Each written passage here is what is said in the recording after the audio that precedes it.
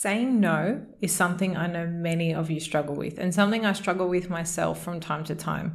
Whether it's saying no to work for doing more overtime, saying no to a social outing that you feel obliged to go to, or saying no to a family event, something I can personally resonate with a lot coming from a big Italian family that always seems to be an event on. Whatever it is that you struggle saying no to, today I want to unveil 3 truths that really help me start to embody the mindset required to start to say no, not only once, but over and over again, so that by the end of this episode, you can walk away equipped with these new mindset shifts that will help you start to say no, but more importantly, what that represents, which is protecting your time and prioritizing what it is that you actually want.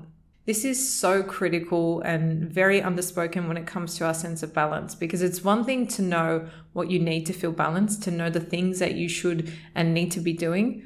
But if you can't protect or prioritize them, then they're nothing more than these concepts in our head, and they never integrate into our lifestyle and a way of being.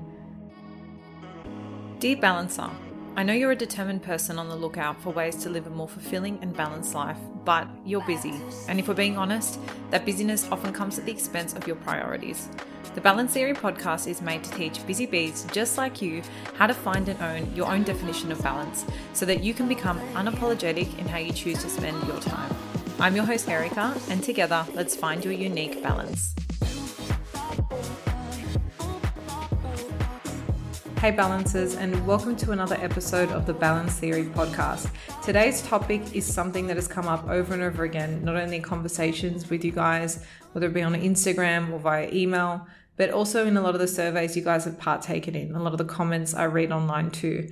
And that is this idea that it's really hard to say no. And we hear it, we know how important it is, but the practicality of actually doing it is a whole other ballgame. And to be honest, it's something I feel I've only really mastered recently.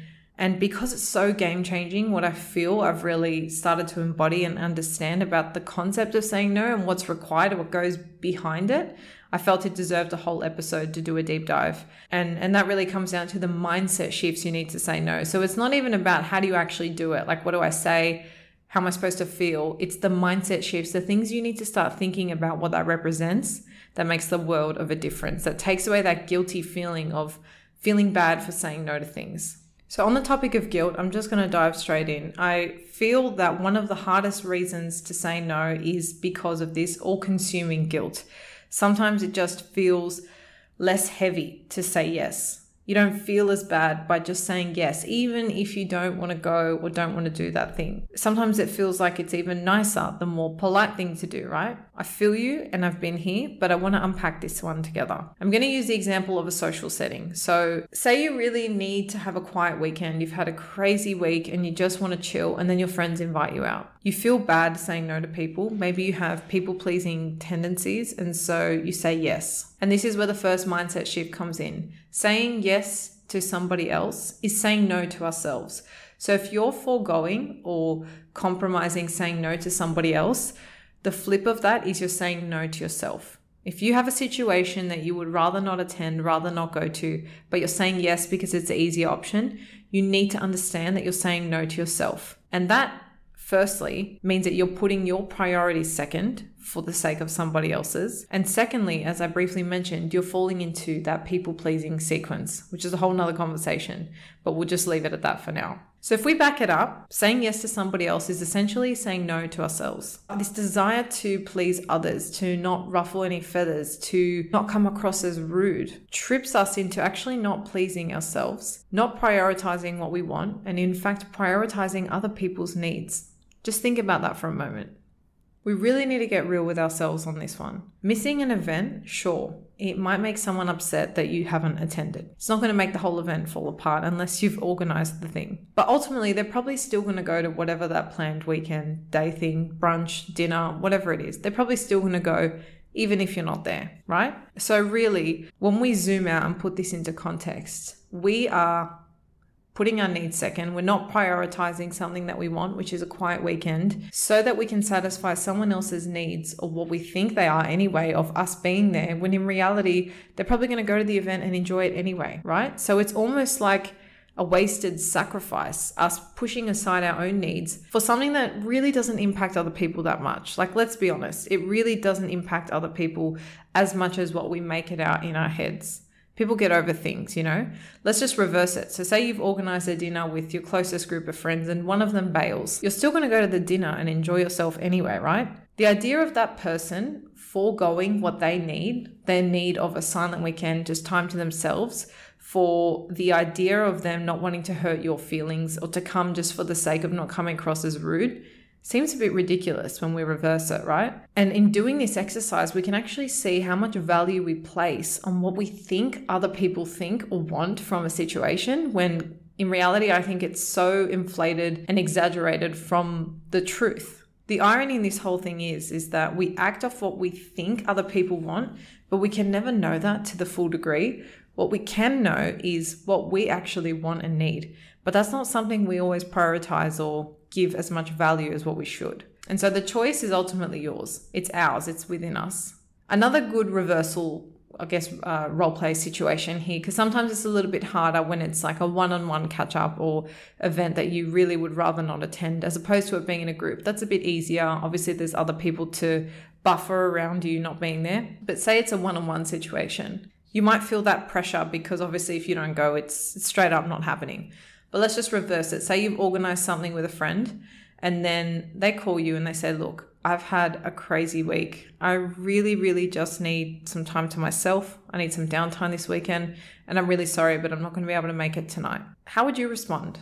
Would you get defensive and think that they were being really rude? Or would you actually have some respect and be like proud that they are able to defend their priorities and their needs to that degree? Would you actually be in awe of their strong boundaries? Because this actually happened to me. A girlfriend of mine cancelled on me before I left to go overseas. And I could have sat there and been dramatic and been like, well, I'm moving overseas. How could you not spend this one dinner with me? It wasn't a one-on-one, it was a group thing. And we had spent a lot of other time together. But she was comfortable enough with me and knew I would understand and respect her boundaries to pull the plug and say that in that moment, she knew she needed alone time more than what she needed to spend time with me. And that's not something I took personally at all. I was actually so proud of her for defending her boundaries in such a defiant way, to a point where, she probably did really want to come, but she was strong enough to say, I know I need this more. And often the person responding acts so differently to what we think they would say. Like, we think that they're going to be rude or really upset, but often it's just like, oh, okay, like that's a shame, but like whatever type thing. And to be honest, if you have people in your life that you feel you need to walk on eggshells around, that you feel nervous even before you send a message to cancel or reschedule, like you're already stressing about their response before you communicate with them, I think you need to think about what, if anything, is that relationship giving you? Because I've had that kind of friendship in the past. And having people in your circle that cannot understand your boundaries, that cannot respect them, is a huge deal breaker. It's something that actually makes it harder for you to stick to. The reality is, with someone like that you need to walk on eggshells around, you can never put yourself first, because it was one of those situations where I actually felt bad for doing it. And so friendships like that, for me, I just can't support. I can't sustain in my life because of the drain and pull it has on my self-growth and my personal relationship with myself. So if you're listening and this is resonating and you have relationships like that, it's something to definitely think about as a contributor to maybe the lack of ease in which you can say no to these type of people, because it definitely makes a huge difference. And it also goes to show how important the people in our circle are too, right? If you have those people in your life that on the flip get you, they respect your boundaries, then you are blessed, and keep those people close to you. In fact, maybe even send them this episode just to let them know how much you appreciate them, because I feel when we have a group of people that all know what you're working towards, and you know that, your girlfriend's trying to say no, you end up being a support and a champion for her. You'll start to call her out when she doesn't, and vice versa. And it becomes this really nice accountability pact. So if you have those people who are open to that kind of conversation, who will support you and help you actually achieve the state in which you feel comfortable prioritizing yourself over other people, then share this with them, share this knowledge with them, and grow together. I think it's such a beautiful way to bolster a friendship. And this means if you want this level of respect from your friends, you also need to offer it to them too. And that also means understanding when people cancel. I'm not talking about those people who are notorious for just canceling invites last minute, etc., but genuine when they cancel and need time for themselves, honoring that for them too. Okay, so I just went on a bit of a tangent. So we just spoke about guilt, right? And how guilt can often be a reason that we don't say no. The big mindset shift there is understanding that when we don't say no to something and instead we say yes, the byproduct is we're saying no to ourselves. And the bottom line is sometimes that's our own fault. We don't have the strength to stand in our own. And having that mindset shift of us saying no to ourselves in sacrifice for somebody else, what we think they want, is often a really powerful way to actually step into prioritizing our own needs.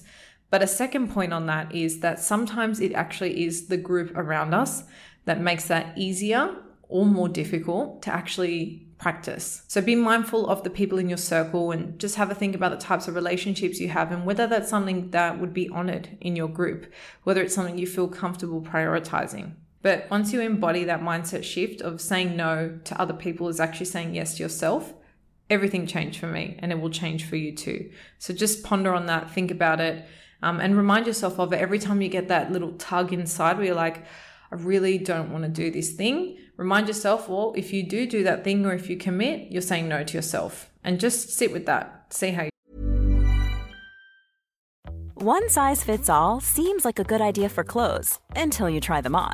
Same goes for healthcare. That's why United Healthcare offers flexible, budget-friendly coverage for medical, vision, dental, and more. Learn more at uh1.com. Feel. The next mindset shift is also grounded in another reason I think we really struggle to say no. So what I've tried to do is piggyback all of these mindset shifts off real practical reasons as to why it's hard to say no.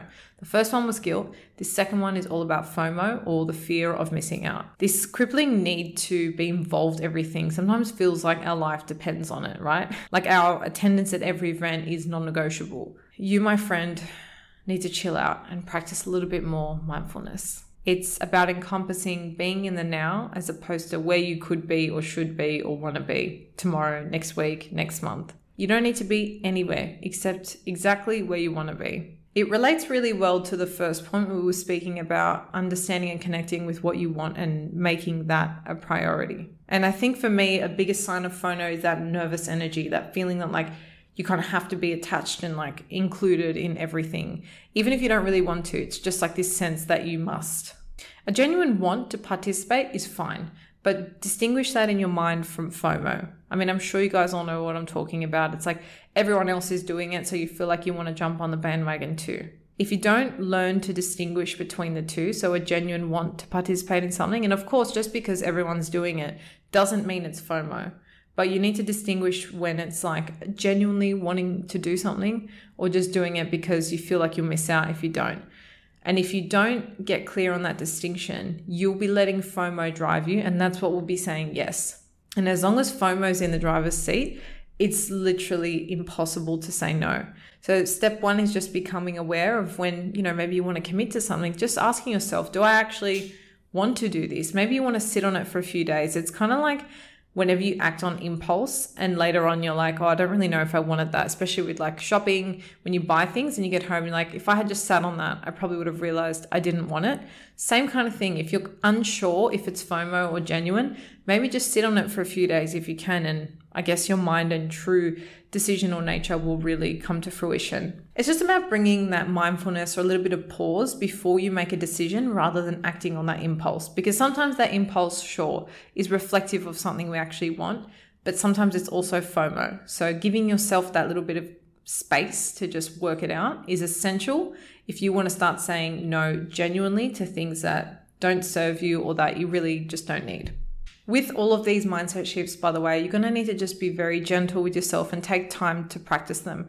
It may not happen the first time, it may happen, but it'll be a process of really just strengthening those foundations and those blocks, practicing mindfulness before you make an impulse decision. You might forget. So you've got to be just extremely self-aware and resilient and just keep on practicing it until you feel like you can confidently be like, I'm actually only going to say yes to the things that feel like a priority or something I genuinely want. So that's the second point, all on FOMO. There's a third piece to this, which I think can often get confused within the first two or hidden within the first two, but I really just want to draw it out as a third step. So it's scenarios where you don't actually feel guilty for saying no. You don't necessarily have FOMO either. It comes down to this idea of being an opportunist. You don't want to say no because you don't want to miss out on opportunities. It's similar to FOMO in its nature, but I think it's really grounded in this place of lack, being the antithesis to abundance. If you are in a state of abundance, as being on the opposite side of the spectrum, you know that opportunities, relationships, monies, job offers, etc. are plentiful. And so you don't feel like you need to take up the first thing that comes your way because you know that there are plenty of opportunities or plenty of fish in the sea, as they say. The problem is when we aren't tapped into this essence of abundance, we're in a state of fear and lack. And that's what ends up driving our decisions. We feel that we should take advantage of every opportunity because we don't know when the next one will come. We psych ourselves into doing things, which can really be guilt and FOMO wrapped in one too, because we don't know if we'll get the opportunity again. Now, this is different to a feeling of discomfort. And when I say discomfort, I mean that uncomfortableness with any new opportunity. So sometimes when we try new things, we have that fear of the unknown before we get started. It's uncomfortable. Okay, you want to park that for a sec. This is a fear feeling that you're never going to get the opportunity again. To this situation, again, the solution is to create some space to understand what it is that you actually want. Are you just networking or going on that date or taking that job because you've got no other options, or you think you have no other options?